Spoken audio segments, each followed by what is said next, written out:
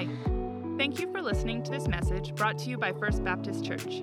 Here at FBC, it's our mission to lead people into a growing relationship with Jesus Christ, and we hope that this message helps you continue to grow in your faith. This audio is property of First Baptist Church, but feel free to give away copies of this message in the hopes that others will be impacted by what they hear. For more information about FBC, or if you want to stay connected with us, visit our website at fbcloyd.ca or look us up on Facebook and Instagram. Thanks, and enjoy the latest from FBC. Who has believed our message, and to whom has the arm of the Lord been revealed? He grew up before him like a tender shoot, and like a root out of dry ground. He had no beauty or majesty to attract us to him, nothing in his appearance that we should desire him. He was despised and rejected by mankind, a man of suffering and familiar with pain. Like one from whom people hide their faces, he was despised, and we held him in low esteem. Surely he took up our pain and bore our suffering, yet we considered him punished by God, stricken by him and afflicted. But he was pierced for our transgressions. He was crushed for our iniquities. The punishment that brought us peace was on him, and by his wounds we are healed. We all, like sheep, have gone astray. Each of us has turned to our own way, and the Lord has laid on him the iniquity of us all. He was oppressed and afflicted, yet he did not open his mouth. He was led like a lamb to the slaughter, and as a sheep before its shearers is silent, so he did not open his mouth. By oppression and judgment he was taken away. Yet who of his generation protested? For he was cut off from the land of the living. For the transgression of my people he was punished. He was assigned a grave with the wicked, and with the rich in his death, though he had done no violence, nor was any deceit in his mouth. Yet it was the Lord's will to crush him and cause him to suffer. And though the Lord makes his life an offering for sin, he will see his offspring and prolong his days. And the will of the Lord will prosper in his hand. After he has suffered, he will see the light of life and be satisfied. By his knowledge, my righteous servant will justify many, and he will bear their iniquities. Therefore I give him a portion among the great, and he will divide the spoils with the strong, because he poured out his life unto death. And he was numbered with the transgressors, for he bore the sin of many, and made intercession for the transgressors. All right, now we've got a green light here too. Good morning, everybody. Welcome here for Good Friday service. So far, so good. I have been telling those of you that are visiting with us, just a special welcome to you as well. We're happy to have you joining us. It's good to have you here on Good Friday. And I've been telling our church family that I've been into summer mode here for a while. I've been watching what's going on. I've seen ducks now, I've seen seagulls, I've seen a gopher, I've seen robins, the geese are back, and I don't care if we're having snow today. It's still summer mode for me, and so it's Good Friday, and excited to have you here.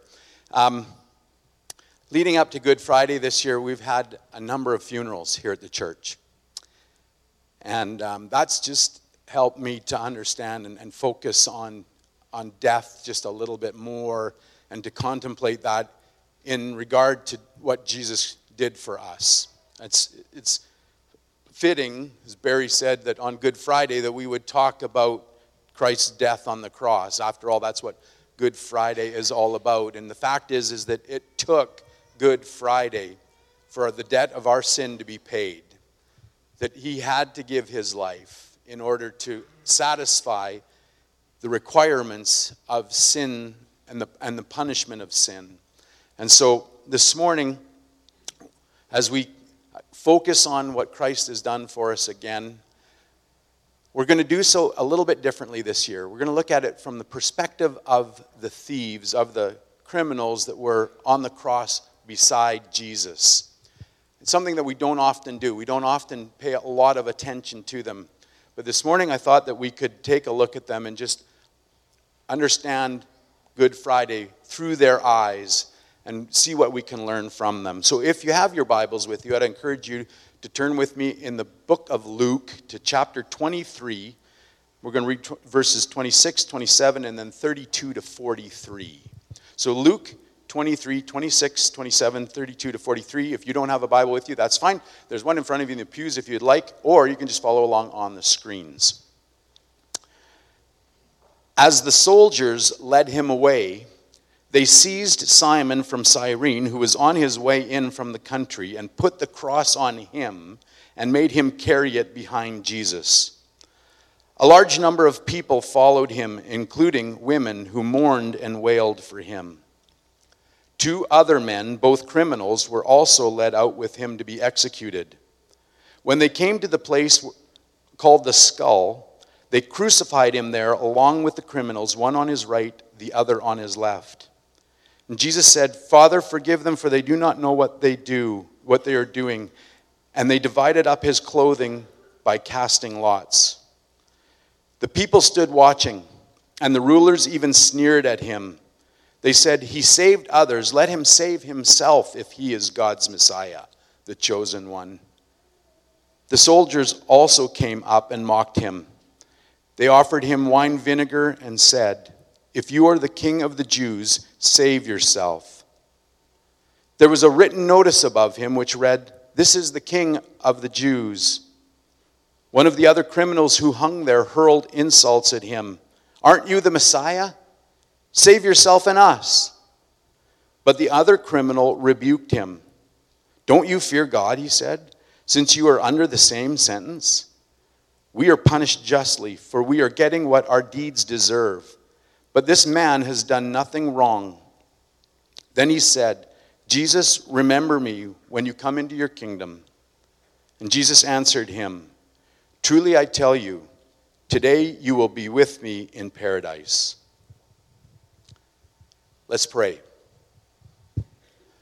Father, this morning as we come before you and as we turn now to your word and as we look at this account from Luke of the criminals crucified with your son, Father, I just pray that today that it wouldn't be just a holiday for us, that it wouldn't be just another day that we come and sit in church and go through a ritual, but that you would open our eyes today to what you accomplished through Jesus, what you offer us through your son.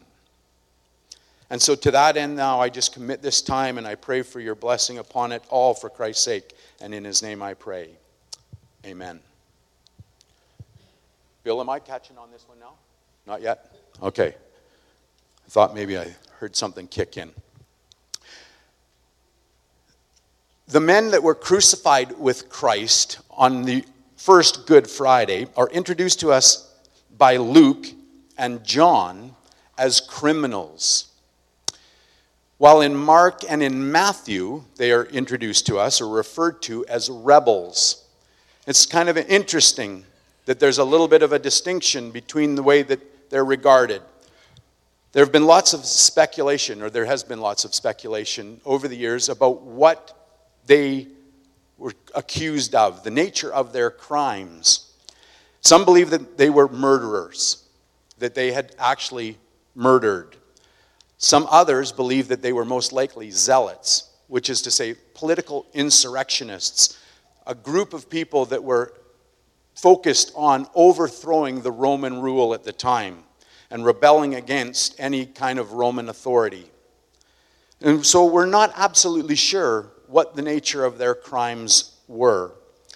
But the word translated here in Luke as criminal, in the original Greek, is understood as evildoer.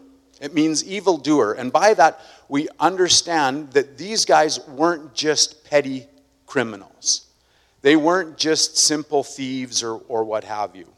They were significant criminals. They had done something significantly wrong. And so the term evildoer seems to be sufficient to summarize their problems, their crimes.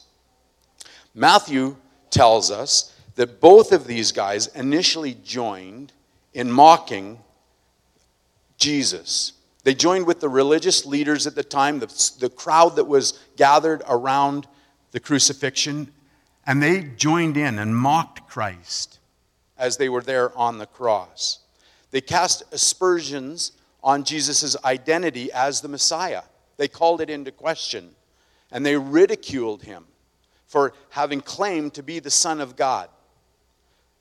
They mocked him for having saved others, but now being unable to save himself.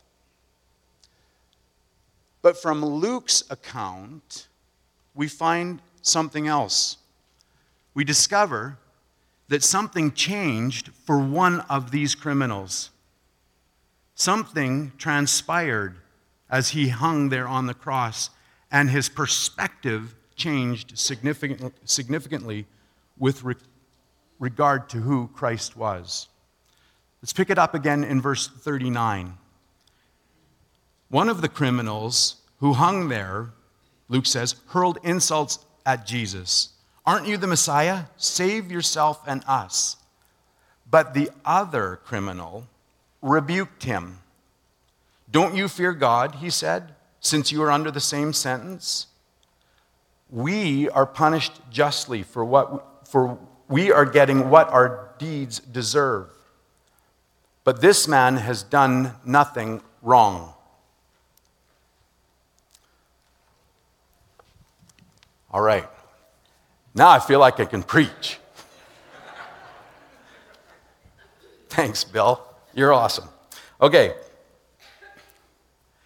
So as we pick it up here, the second criminal turns to the first criminal, or addresses him at least across the hill that they're on, and he says, "Dude, don't you fear God?" And we need to understand actually what's going on as he engages with this other criminal in this conversation. He's really asking, "Buddy, don't you fear God's judgment?" It's not just a question of fearing God. What he's after is a recognition that they're about to face God's judgment. And so he says to this guy, "Don't you fear God's judgment?"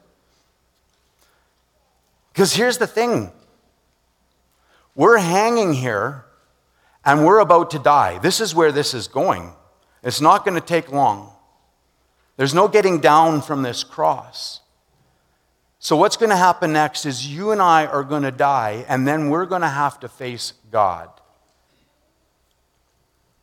And not just him, but his judgment on us. And the thing is, the second criminal doesn't stop there in his address to the first. He carries it on a step further. He says, not only are we about to die and face God, but while we are hanging here justly, dying for our deeds, rightfully so, Jesus is beside us, between us, dying unjustly, because there's nothing wrong in him. He's done nothing wrong. So not only should you be worried, buddy, about dying and facing God in his judgment on account of our own doing, what we've done wrong, now you're heaping on, you're piling on, as you're criticizing and mocking, insulting Jesus, the innocent one. I'd love to know for that guy what it was that changed for him as he hung there, what it was that he saw, what it was that convinced him all of a sudden that, oh, wait a second, I was wrong. This Jesus is way different than I first thought.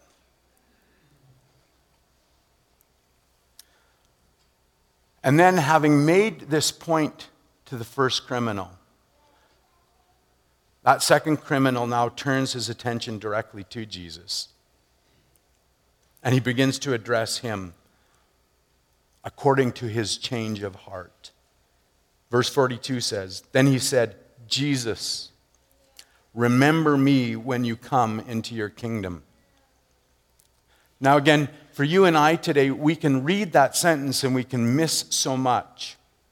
But as we go back to the original language, we start to understand so much more what that statement meant to this criminal, what he was actually communicating in that simple sentence. In some manuscripts, you'll see that instead of Jesus, Jesus is referred to as Lord here. Lord. And in Hebrew, the equivalent would have been Yahweh, which was the term for God, Almighty God, the one and only true God, Yahweh. So either way, as we see the second criminal now talking to Jesus and addressing him as Lord or as addressing him as Yahweh, we understand that he is addressing him as God. He doesn't see him now as just a criminal, fellow criminal. He doesn't regard him as an imposter who is trying to present himself as the Messiah, as the Son of God. He now sees him truly as God. When he says, remember me,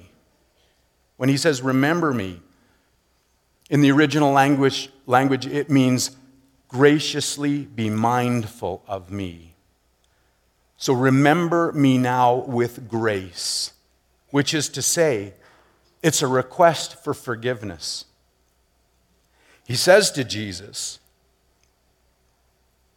as you remember me, I need your grace, which is to say it was an admission, it was a recognition that he was wrong, that he had done something to sin against God, that he was not in good standing with God, and that he needed Christ's forgiveness. And then what is translated as when you come into your kingdom, we would better understand that to mean that when you return as king. So when you return as king, this is a reference to the parousia, which is Christ's second coming, if you will, the second coming of Jesus. When they understood that Jesus would return one day to rule and to reign as king at the end of the age. So somewhere in that distant future. So all in all, in this sentence, in this one statement to Jesus, we see that the second criminal recognizes Jesus as God and appeals to him for forgiveness and grace. Then what we find is this. Jesus responds to the criminal with an equally brief but poignant statement. Verse 43, Jesus answered him, truly I tell you, today you will be with me in paradise. Jesus heard the second criminal's request, and he grants it. But he doesn't just grant it. He over-delivers. He gives that second criminal more than he had actually asked for. Because he says to him, hey, buddy,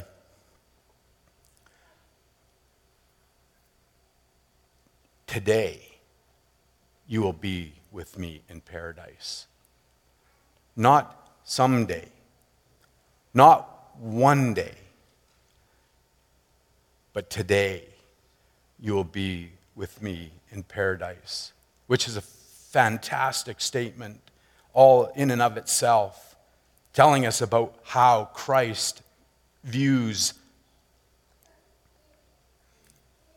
what he accomplished, our salvation, eschatology, and so on. We don't have time to go into all of that today. But even in that, he revolutionized our understanding of what it meant to place our faith in him and what it meant to be saved by him. Because as we place our faith in him, it begins now. It's not just one day that he'll remember us, but it begins today.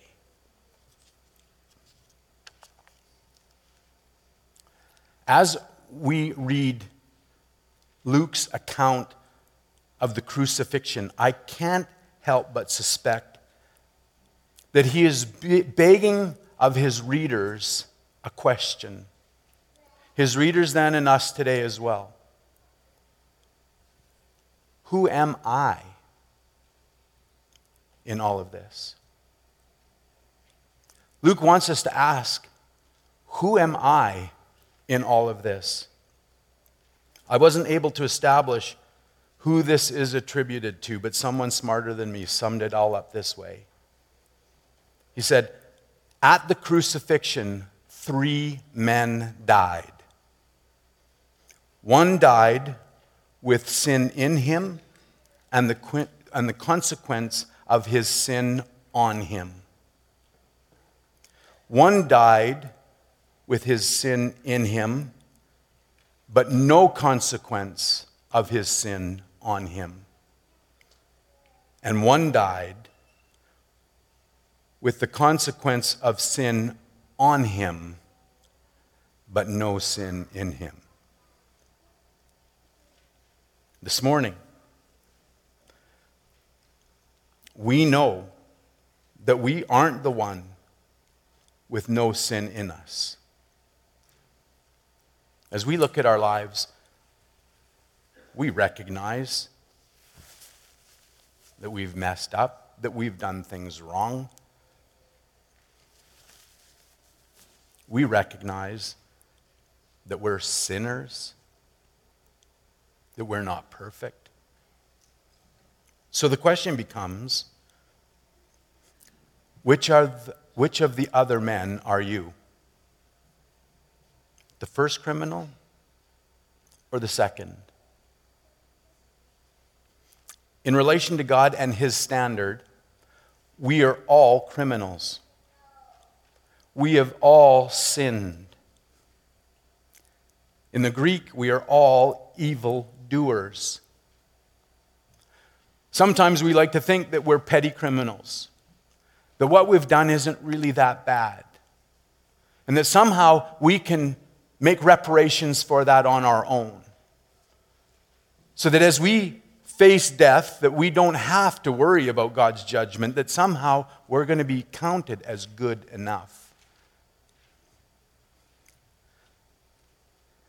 But the second criminal tells us that that's not the case. He tells us that we are doomed to die justly for our sin. And that our sin is significant. That it's not something that we can just atone for on our own. That somehow that we can debate or argue or manipulate our way through one day as we face God.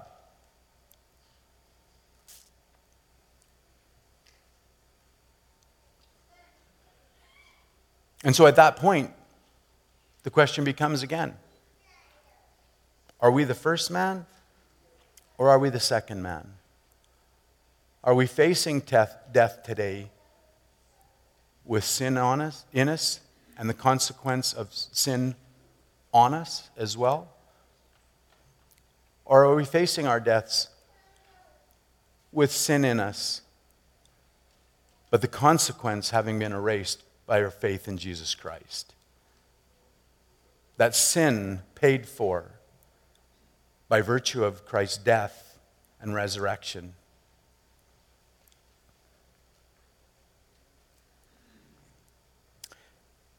That is what Good Friday is all about. That decision. The fact that Christ came, lived a perfect life, laid down his life to pay the penalty and the debt of sin so that we would have an opportunity, a choice, so that we would have a decision, because up till then we didn't. Now we do. Now we do.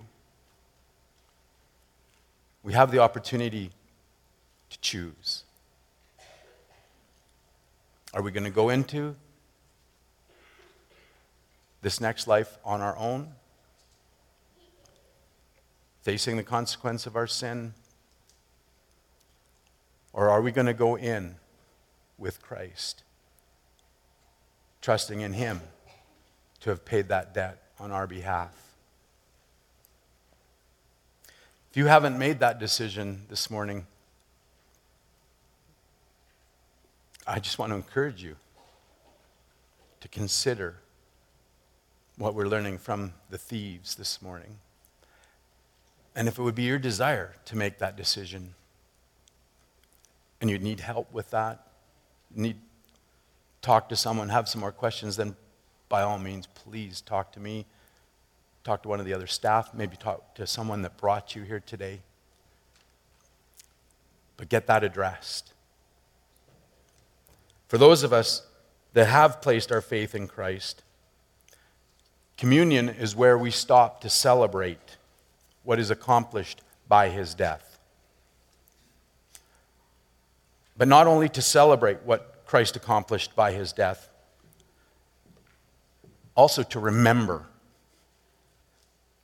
the cost that it took to accomplish that. That it took nothing less than Jesus Christ coming into our world, living amongst us without sin, so that then he could take his life and give it up for you and I today. I'm going to ask the ushers to come, the servers to come. In a moment, they're going to distribute these elements to us. If you're here this morning, you don't have to be a member of First Baptist Church to take part in communion. There's only a couple of requirements. The first one would be that you have come to that place in your life where you've recognized who Jesus Christ is. Just like the second criminal, that you see him and regard him as God. And that you've come to that place also where you recognize that you need his grace, that you need his forgiveness for your sin, the sin in your life, and that you've trusted him to have paid for that by his death and through his resurrection. The only other requirement then is that Scripture tells us that we should be in good standing with one another. Those of us that are all a part of the family of God, that if there's something that we hold against someone, that then we need to get that sorted out. That we otherwise live at peace with everyone. So if you've done everything that you can to resolve that, then by all means, then you're free to take part. If you know that there's something that you need to get rectified with someone else, then don't take part in communion until you get that resolved. I'm going to ask the servers to pass these out. You can start to get them ready. It takes a little bit of a moment. After you have it ready, then I would just ask you to wait until everyone's been served, and then we'll partake together after I pray. Father, again this morning, we come to you, and as we think about Jesus, Lord, we thank you so much for the gift of your Son.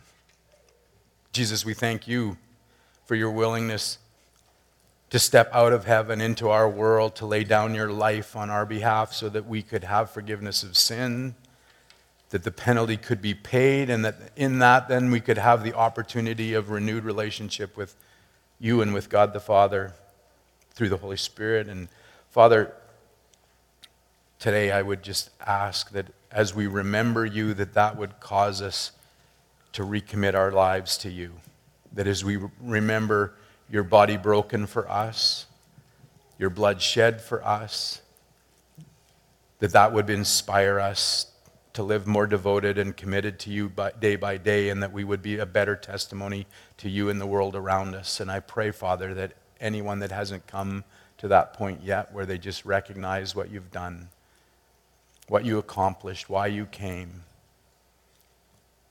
that you would open their eyes to that they would be able to understand, and that they would make that commitment as well. For we ask all of these things now in Christ's name and for his sake alone. Amen. This little wafer represents Christ's body broken for us. This represents his blood shed for us. This, he says, do in remembrance of him.